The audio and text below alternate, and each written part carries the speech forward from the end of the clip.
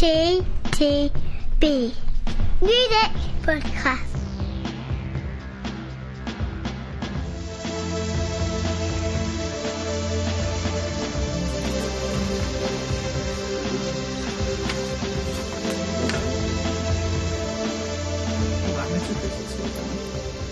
Oh, nice look. Hello. Strange because actually I pressed record and we can't hear the theme tune in the background. It's kind of odd. Excellent. And the little thing is saying we're doing The little thing doing the thing where it says we're actually talking. Yeah. Excellent. Apparently. So, well, let's so just press on, shall we? So that's a good start. Hello again for blah blah blah blah blah blah blah blah. And that as well. Do you want to try that again? Yeah, this is where I should go back and edit this, but clearly No, keep it in. we're not going to do that No, because just it's keep it. typical hard work. Yeah.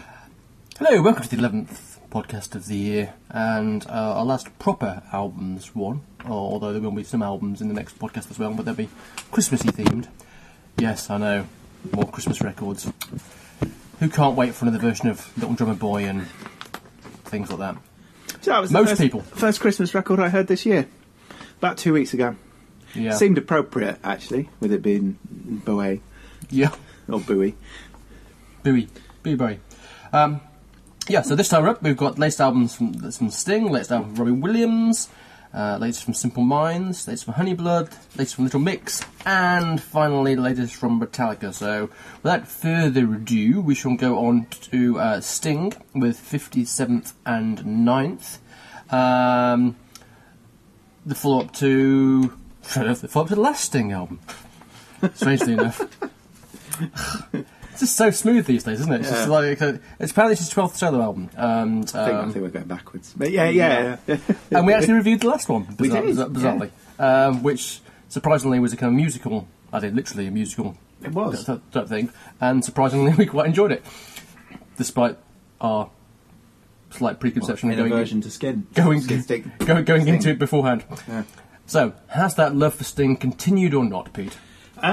There are elements of this album that I really enjoyed because it reminded me, in some ways, of that sort of folksy northern, as in sort of Northumbrian vibe that he was deeply, deeply delving into on that last album. Yes. Around which he based his musical.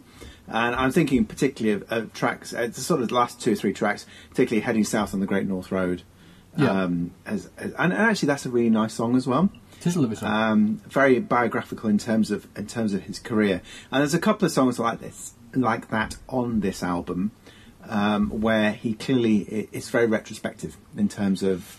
Yeah, it's like he's kind of almost look like back. condensing his solo years into a couple of the tracks on it, Yeah, isn't it? into an album, and sort of looking at presenting it anew. Anyway, so overall, let's start from the top.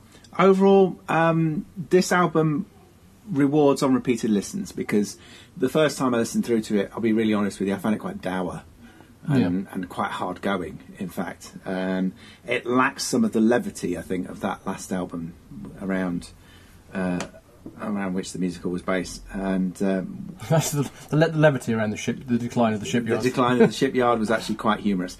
No, not at all, but there was some levity there. Whereas this does seem kind of a bit more one tone, one paced on first listen, but actually repeated listens reward, as always. And there's a lot here for your regular Sting fan, and if by some bizarre reason you'd never heard of Sting and bought that last album, I think there's enough here to reward as well. Yeah, it's an interesting record. I think you're really right because, as I said, I thought it was kind of, for me, it sounded like half. I'm trying to remind people that I was in a band called The Police, and I can still do that kind of music. Yes. Obviously, the lead-off track and lead-off single, I Can't Stop Thinking About You, could have been on most Police albums. It's almost like I'll come to this later. It's almost like an acoustic version of a Police track. You know.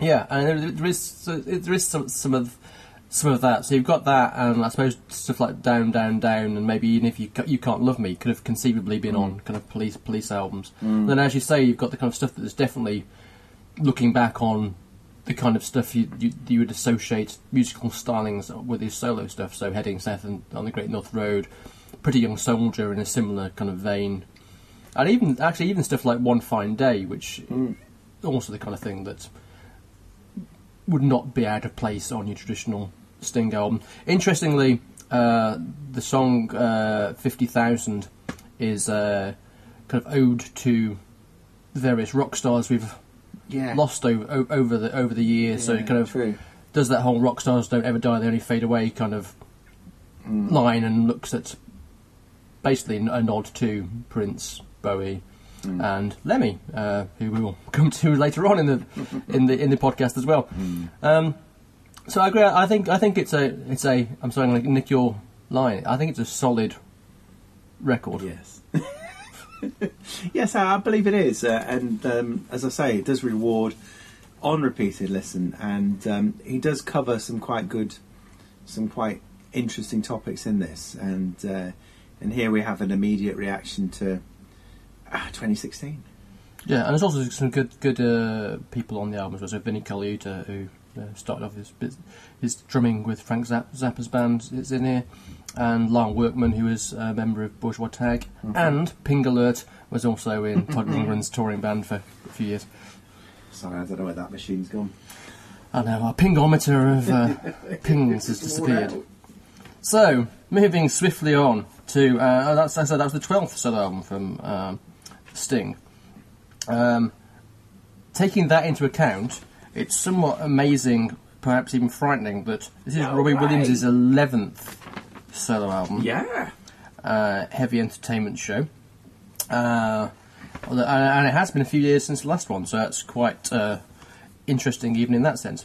This is a kind of weird album. It is. I found this a weird album in lots of ways, because it's basically all over the shop. And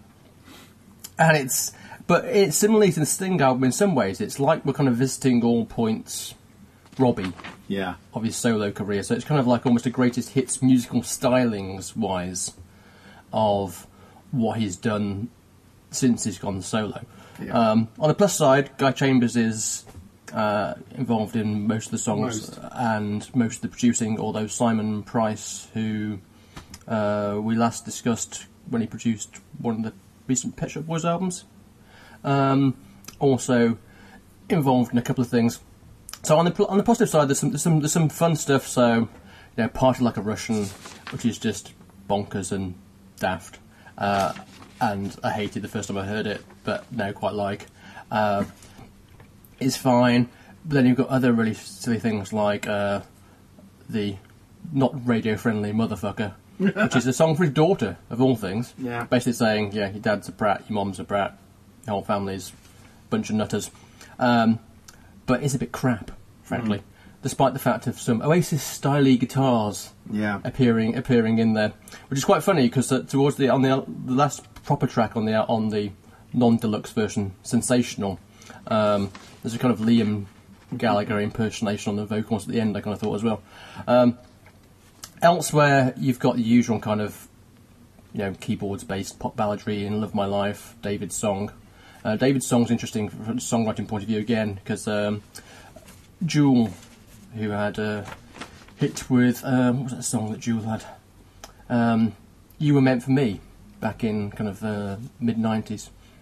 Ed Sheeran also crops up as a songwriter on one of the tracks as well, although I think that's on Pretty Woman, which I didn't really like. One of the most amusing bits of the record for me was the I think does it Drag Me Down? No, Bruce Lee, which is just reminded me of ELO. Not necessarily in a bad way. It's quite fun. And you notice that I've avoided mentioning the Killers song. Yes. Which is it was weird. I heard it on the radio actually before we started doing this, and it was on the radio. I think Radio 2 played it at some point, and I said to Di, I went, "That sounds like the Killers." That. She goes, "Really?" Yeah, I said, "No, it really sounds like the Killers." And the reason it sounds like the Killers is mixed signals. The song is because it was written by the Killers and played by the Killers. Yeah. So surely they should have a featuring. Isn't that the way they feet? Isn't that the way the kids do it these days? It is. They feet. Yes, they feet. Plenty feet. And they're not feeting. Right. I should also probably mention the fact that whatchamacallit's involved in as well. Rufus Wainwright. I saw. Co-wrote three or four songs. Towards the end. There's a duet on one of the songs. Which is kind of it's kind of all right. If you go on to the extra tracks on the album, there's also a John Grant Robbie track. Really? In the added extras. I don't want to hurt you. I'm kind of glad I missed that. Yeah, which actually sounded a bit like an ABBA kind of ballad. Well, I might go back and have a look, but yeah, Yeah. it's just this. It's not a bad record, but it's a bit. Meh. this was the record I struggled with most. You may recall a couple of weeks ago I sent you a text referring to an album I was listening to and thinking. Yeah, well, I presumed at that stage in our research that it must be this or Sting that you were taking offence to. It was this one, I had a very low opinion of it when I first listened to it. Again, as with everything, it does reward on repeat listening. The thing is with this particular record is it's such a mishmash of styles that actually musically it's not a great album. But when you listen to the lyrics and you listen to the way that Robbie can sort of tell a story. Yeah, And it's almost kind of like a. It's almost you mentioned that I'm going to mention them twice. It's almost a bit Pet Shop Boys in terms of that ability to sort of tell a story with wit, and humour and rhymes that actually sort of saves it really. Because when you listen to a track like "Party Like a Russian," where he rhymes various. Puts together sort of there was the bit in there where he goes, I've got my car in a plane, in a boat, in a plane, in a bigger boat, and it's sort of that sort the of Russian doll excess. thing, which I thought was hilarious, and it is quite funny when you listen you hear those, and in the first few tracks especially, there's a lot of humour in those first few Absolutely. tracks, and I think that sort of dies away as the album goes on. I think the second half of the album is probably far weaker for it. I Love My Life. That is your classic, Robbie. It's feel. Yes, it is again. Absolutely. Yes, And that's I was trying. I was funny if I was trying to think of that the name of Feel earlier on. It's just Feel Mark II, but written for his daughter. It's funny because you mentioned the following track, Motherfucker, and actually Feel. I'm sorry, Love My Life. Exactly. So immediately precedes it. So it's like there's a couple of tracks for my kid. Yeah. Which is very nice and very horrible. You can't really sort of say, oh, that's just rubbish. That it is a bit schmaltzy. But I'd say the second half of the album just sort of tail away. It's a shame really because you've got the likes of Rufus Wainwright in there, and then you've got John Grant tucked away on the bonus tracks. It seems a shame really that it does sort of go that way. But sort of opening in the album very strong, and then it sort of tapers off. But that humour and that sort of lyrical style that he's always had does sort of. Well, I think that's the thing that at least always makes him at least listenable because he does write a good lyric and he does have a good sense of humour and a good sense of wit. So that kind of does make you kind of at least listen to what the lyrics are. It's funny you mentioned Stuart Price, and I thought about the Pet Shop Boys. That second track, especially Part Like a Russian, that's basically the Pet Shop Boys' previous album, Electric. Sort of in what it's got the classical Prokofiev, Russian. Prokofiev. The Russian composer. The sample crammed in there. It's got the wit, the humour, the jokes, the Russians. I thought, he's mind that. There you go. Speaking of minds, Well, never cross your minds with. And actually, the Scottish sandwich in our podcast. It's nice we got two Scottish bands in a row. Oh. We start with one that most people. I knew that about one of them. One that definitely more people will be aware of. And this is Simple Minds. I'm not sure what album this is of theirs, but since it's kind of a best of, it doesn't really matter. Is this our first best of? Yeah, because we don't really do best ofs particularly, but this is Simply Minds acoustic, and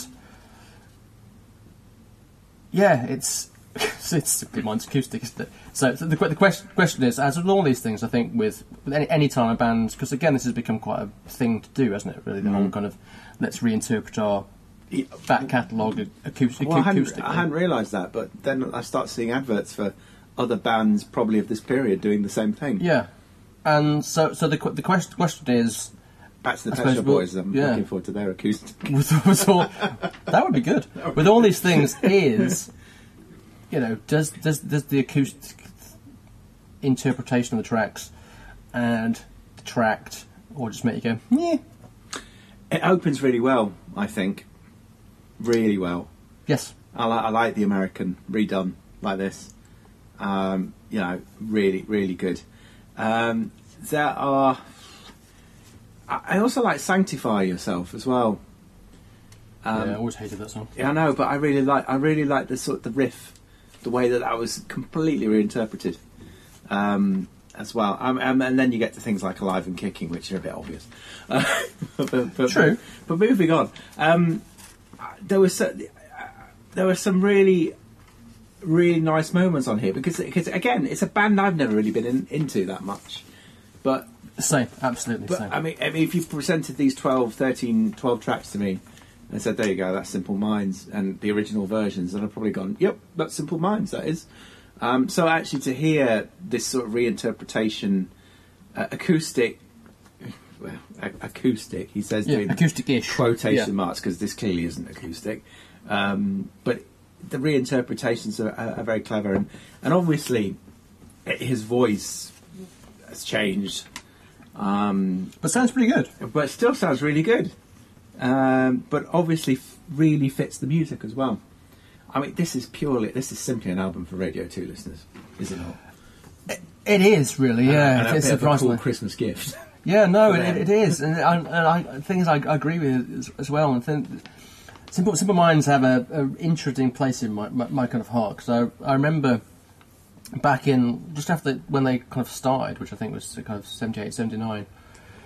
My cousins visited me in when I was still in England, Alan and Dawn, and they were raving about this band Simple Minds, and there was greatest things in sliced bread and stuff. Hadn't really heard of them; they weren't getting played on Radio 1, so I didn't care, didn't know about them. And even by the time I moved to Glasgow in late '82, by which time they were just like, they pretty much owned the city. Yeah. You know, they were huge, really just huge in the city. But again, hadn't really broken out of Scotland particularly. It had a few kind of minor kind of hits, but nothing kind of huge. And didn't really do anything for me at all. It was just kept listening to the records and thinking, no, not getting it at all. Admittedly, this was when I was right in the full throes of my heavy metal phase, but still, just didn't get it. And then Breakfast Club comes out in '85. You know, and you suddenly have "Don't You Forget About Me," and I'm thinking, and suddenly, I remember just thinking, what a great track! Yeah. That's really, really annoying. I hate this band, but what a great track! Yeah. Of course, a track that they didn't write. Yeah. Amusingly, because written by obviously a bloke that used to work with Giorgio Moroder and also had produced the first two Billy Idol albums, and actually wanted him to sing the song, and he turned it down. And that and Alive and Kicking, I thought, yeah, it's actually quite good. And for a couple of singles and stuff, I thought, yeah. Then they did Belfast Child. And I went, okay, normal service is resumed. That's fine. Simple Minds are shite again. I never got that record. Yeah. Anyway. But yeah, most of this album actually does work really, really well for me. And I suddenly thought there was a kind of vibrancy suddenly to some of these songs that hadn't been there before. So even stuff like Waterfront and Chelsea Girl, which are two really early songs. Suddenly, I was thinking, actually, now I can see that these are really good songs. Whereas before, I'd always been like, meh. Well, I thought you mentioned "Don't You Forget About Me." There was an energy to that as well, because that must be one of the most overplayed records of theirs ever. Yeah. And yet to hear this new version that's not too distant from the original, and yet it had that sense of newness about it, and you knew what was coming. You knew where the song was going, and yet it was new. Yeah, equally the obviously the addition of Katie Tunstall on "Promise You a Miracle," which kind of makes that quite fun as well, turning it into a kind of duet. Yeah. Which I quite liked. Yeah. So there was a kind of invention to it. I mean, there's another band at the moment from this era-ish advertising their acoustic. Well, some of that band are advertising. Some of that band are advertising their acoustic version. It just sounds like the same old, you know. Not that I want to do down that version of UB40, but at the same time, I think what's happened here is actually quite refreshing. Yeah.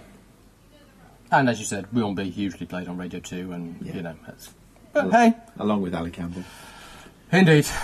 So sticking with Scotland, but I think actually moving to Edinburgh, we have the second album from Scottish duo Honeyblood, Although bizarrely, this is a different duo from the first time round on their first album, since between completing because between completing the first album, the original drummer, Shona Vicker, left because she said she didn't hack touring all the time, and has been replaced by Kat Myers.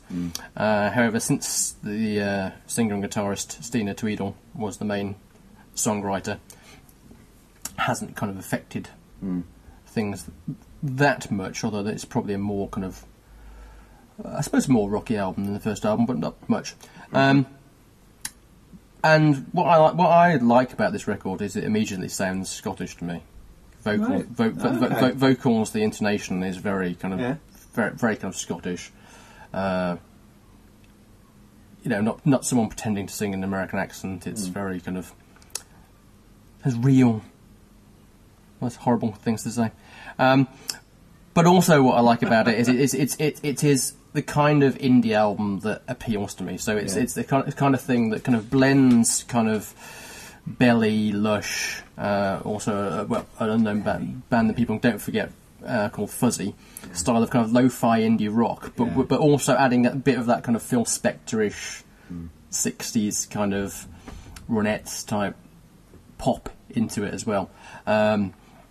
So this, when whilst you've just got the distorted guitars, drums, and occasional distorted synths, as you'd expect from that kind of thing, there's also plenty of hooky pop choruses in there to kind of match those. I was actually a fan of the debut album, but I think this record is a stronger and more consistent record than that, because I thought that album had a few really good standout tracks and the rest of it was pretty much filler. Whereas I think this is more consistent. And again, it's quite a short record. Actually, most of the albums we've done in this podcast are quite short. Even the long album, which we get to at the end, is actually quite short. And so I just really like this album. So Babes Never Die, the title track, is quite fun. Yeah. Also, you've got things like Walking Up Moonlight and Sister Wolf, which are both tracks I've been coming back to quite a lot over the last week. And it's just a fun indie album. And given how often we talk about that whole thing of why is indie so actually finding a fun indie album is actually good for me, and there hasn't been many. No, I agree. And I agree. There's a quintessential Britishness to this particular outfit, although they could pass for American musically. And I think that's a good thing. I mean, particularly on I thought the first half of the album sounded very sort of classic indie band. It's funny you mentioned Belly, because I was really reaching for some sort of 90s band that it reminded me of. I mean, the track, and it's probably no accident, with a track called Justine, Misery Queen, I got a real Elastica vibe. Vibe. And that's probably deliberate, given the song. My brother-in-law actually mentioned Transvision Vamp, which I puzzled with at first. I suppose. Yeah, but then the more I thought about it, I thought, okay, I see what you're saying there. Yeah, okay, that's fair. That makes sense. Now, this is a really good album, a really enjoyable indie record. It's the sort of record we've not had for years now. A real sort of proper indie album that we can both sort of enjoy and actually, it's a pleasure to listen to again and again.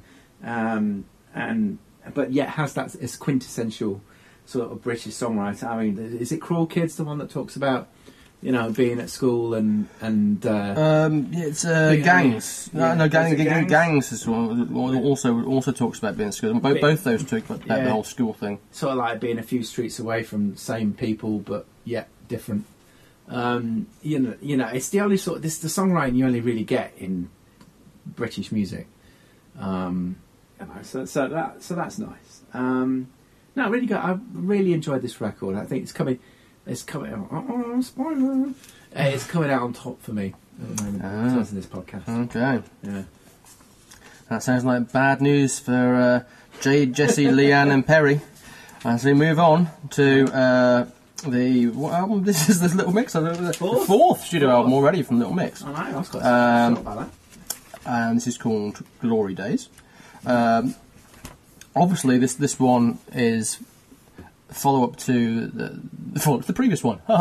Hey. Get Weird, which Get actually Weird. has been their most popular to date and sung by the absolute bucket load, and featured the single Black Magic amongst other things, as sung by both our daughters and lots of other people Yeah. round the world, me included, over and over again. So the question is there anything on here to kind of match up to that kind of pop-tasticness or not? Black Magic, no. But in all other respects, this is a really good album from them. In terms of, I think it's a progression on the last album. I thought the last album was brilliant. Yeah, I didn't mind that. I didn't mind the last album at all, actually. For that sort of thing. Yeah. But I think this is a progression in style. And on the last album, I recall the sort of 1960s style R&B. You know what I mean? Yeah, there's sort of coming through, and they sort of lean on that here as well. But yet, they even dragging Meghan Trainor for a co-writing on one of the things. You can't get much kind of tapping into that 50s 60s thing than doing that. No, that certainly rang a bell with me. But they also managed to do bring in the sort of, there's elements of grime and reggaeton as well, and they managed to sort of blend all this, but do it in such a pop-tastic way, mate, that it comes out really. I think it comes. I'm going to use the catchphrase now. It's solid, but solid plus. Okay. I mean, there's some really good tracks on here, and is it not just shout out to my ex? It's FU, which I also really liked as well. I really didn't like FU. No, I liked FU. I liked FU. In fact, sort of again, first half of the album, probably where most of the singles or potential singles are coming from. Yeah, see, and I favour the second half of the album, funnily enough. Okay. But I think the second half of the album is where it gets a bit more personal, and where that sort of musical maturity comes. Yeah, I mean, I think the second half. Yeah, I mean, I think it's picking up both halves. I think it's an okay album. I'll get my criticism out of the way first of all before I start saying what I did like about it. I still think overall there's an identity problem. Do you think? With the sound of the record? So there's, whilst I agree that it is a solid and a solid leaning to the thumbs up rather than thumbs down solid. Oh yeah, definitely. I still think there's too many tracks on the album for me that could be anybody. Could be Ellie Goulding, Zara Larsson, Jessie J, that, as opposed to immediately hearing the song start and kind of going, that's Little Mix. Clearly on stuff like Shout Out to My Ex and stuff like that, it's immediately going, oh yeah, Little Mix, definitely Little Mix. So stuff like on that and Power, another track that I think is, and Private Show, very much knew who they were. Other things like Down and Dirty, which is a bit sub-Britney. The Foo that you mentioned, FU, which didn't really do it for me. I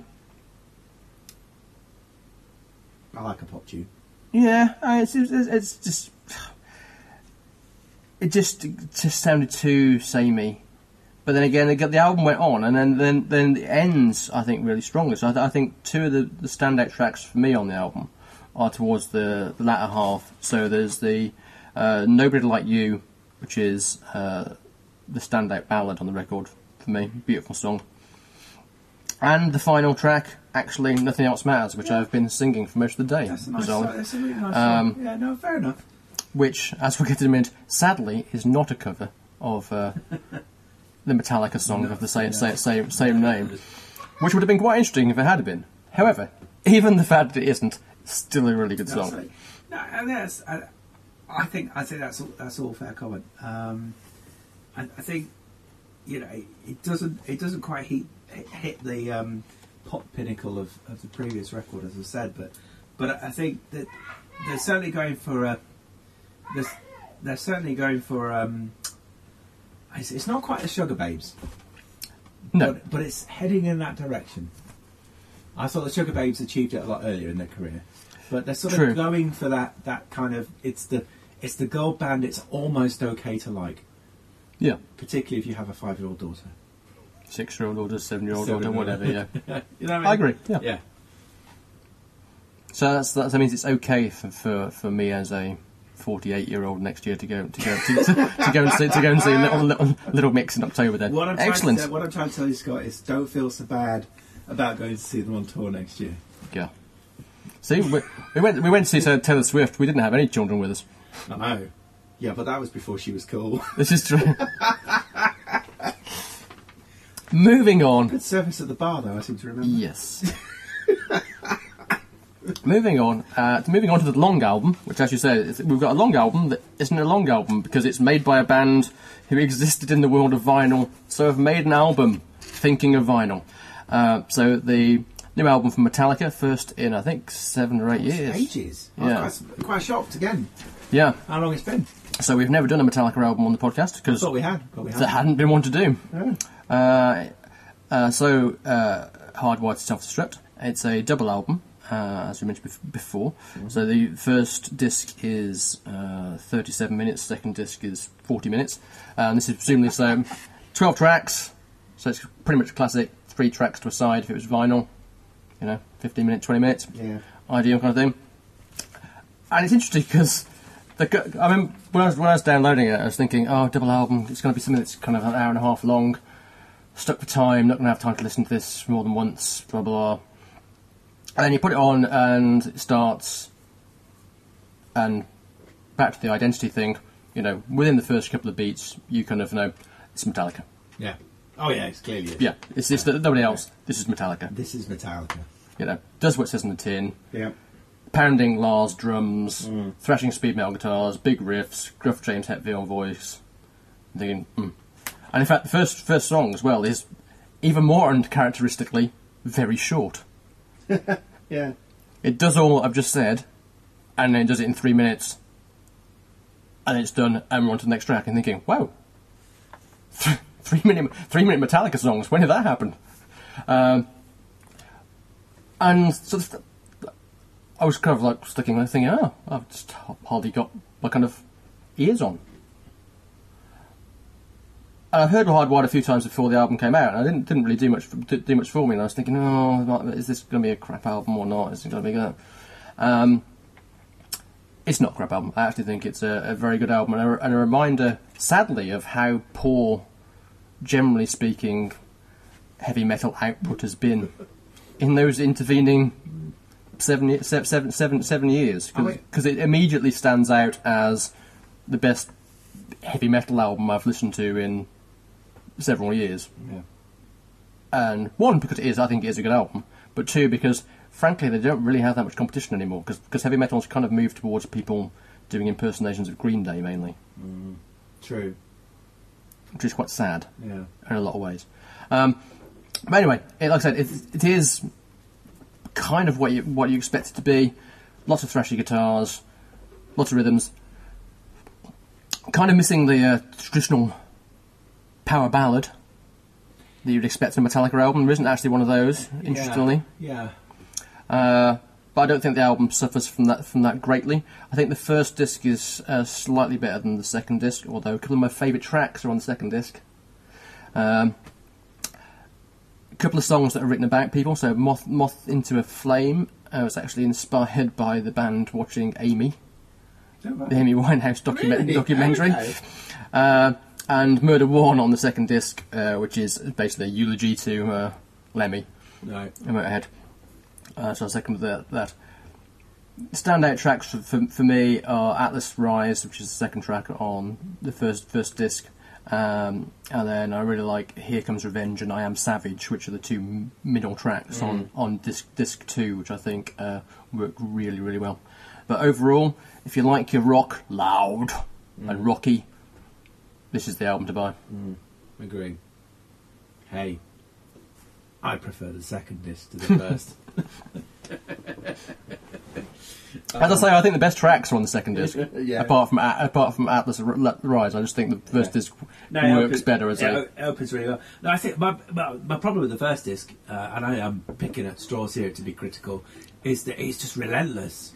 It is full on speed thrash metal. Yeah, track after track after track after track after track, and I just found it a little bit samey. Mm-hmm. Whereas I think there's more variety on the second disc. in that there are a couple of pauses for breath. There's a couple of almost ballady acoustic openings that don't go back into the metal. There is a couple of acoustic bits in the second album. So it sort of lulls you into false sense of security. And actually, I found the first 4 tracks of the second disc, Confusion, Man and Kind, Here Comes Revenge, and I'm I Savage. Yeah. I thought it was brilliant. I really like that portion of the album. I completely agree with you. Of course, Hardwired and Atlas Rise, best opening. I just found that the second half, disc 2, was just much easier for me to listen to. That sounds lame. But no, I just thought it was more like Metallica. I think the first disc was very much right. This is how we think Metallica should sound now. Whereas actually the second disc felt just a bit more comfortable. Yeah. I mean, what I think's good about it, and what I'm glad about is kind of that the band clearly just kept it simple. There's no That's fair. instrumentation wise, and this is a lesson to several bands in a way. There's nothing to really date the band on this album, so there's no kind of attempts to reinvent the wheel, throw in some wacky vocals, throw in some particularly now sounds and stuff like that will 5 years down the line make it sound like it was an album that was made today rather than an album that was made 5 years ago. So whilst that could be a criticism in some sense of the fact that it could have easily come out 5 years ago as it could do in 5 years' time, I think as far as this kind of music goes, I think this will help it stay current and relevant in the rock genre. Exactly. Well, if you're a Metallica fan from 10 years ago and you suddenly fell through a hole in time and you suddenly woke up in a world where Brexit has happened and President Trump's coming to office, but someone offered you a Metallica album by way of conversation, you'd be happy. Yeah, pretty much. Yeah. Yeah. Yeah, you're not going to go away disappointed with this record. No, you're not going to. So, you've already nailed your Nailed it. you've nailed your colours to the mast on this one, doing what I did last podcast. Yeah, I did this last time. I've been listening back over the last 3 podcasts. I've had a real problem with this recently. I keep picking one, but then finding 2 or 3. Changing your mind at the end, going, yeah, but that was quite good. Yeah, that was also quite good. I'm going to stick with Honey Blood. But on reflection, hell, Metallica's not far off. Yeah, for me, it's Honey Blood and Metallica are the 2 standout records of this podcast for me. So that's another one done. And like I said, it's our kind of last one of the year. But for regular listeners, they'll know that our very last podcast of the year is always when we do our rundown of album of the year and various other awards, which we'll be doing as per usual. But they'll also know that one of the things we do is keep an eye on other end of year lists, and they've already started to roll in unbelievably. And with 7 in so far from Mojo Uncut, Fop Records, Piccadilly Records, Decibel and Rough Trade and Esquire. Good grief. Their top 5 currently reads David Bowie, Nick Cave, Radiohead, Iggy Pop and the VOCs. Right. How that reflects on the albums we've reviewed this year is Bowie's number 1, Nick Cave number 2. We reviewed Bowie in podcast 1, by the way. Nick Cave in podcast 10. PJ Harvey's number 3, which was podcast 6. Teenage Fan Club number 4, podcast 10. Michael Kiwanuka, podcast 8 is number 5. Riley Walker, podcast 9, number 6. Angel Olsen, podcast 10, number 7. Podcast 10 was doing very popular. Yeah, 10's done well. Bon Iver, podcast 10, number 8. Yeah. Bat for Lashes, this is currently 9, which is from podcast 8. Wow. And surprisingly, Heinz, the band from Madrid, All Girl Band from Madrid we did in the first podcast, is currently sitting there at number 10. Interestingly, we didn't review a single album that was in Decibel's top 40. This might be because Decibel, funny enough, is a rock thing. And for the record, their album of the year was Chemist's Hunted, which is a doom metal album apparently, which was just edging out the grindcore of Nail's You Will Never Be One of Us. This sounds like the sort of records we should be listening to. Which is strange, we have done doom metal I and know, stuff we've done- in the past years, so clearly we've been letting ourselves down this year, that the Decibel Top 40 has passed us by. Oh, that's a shame. Anyway, join us next time for some Christmas fun. Good. Yeah, you know, and some other Christmas. stuff. And perhaps some added Bowie. Till then.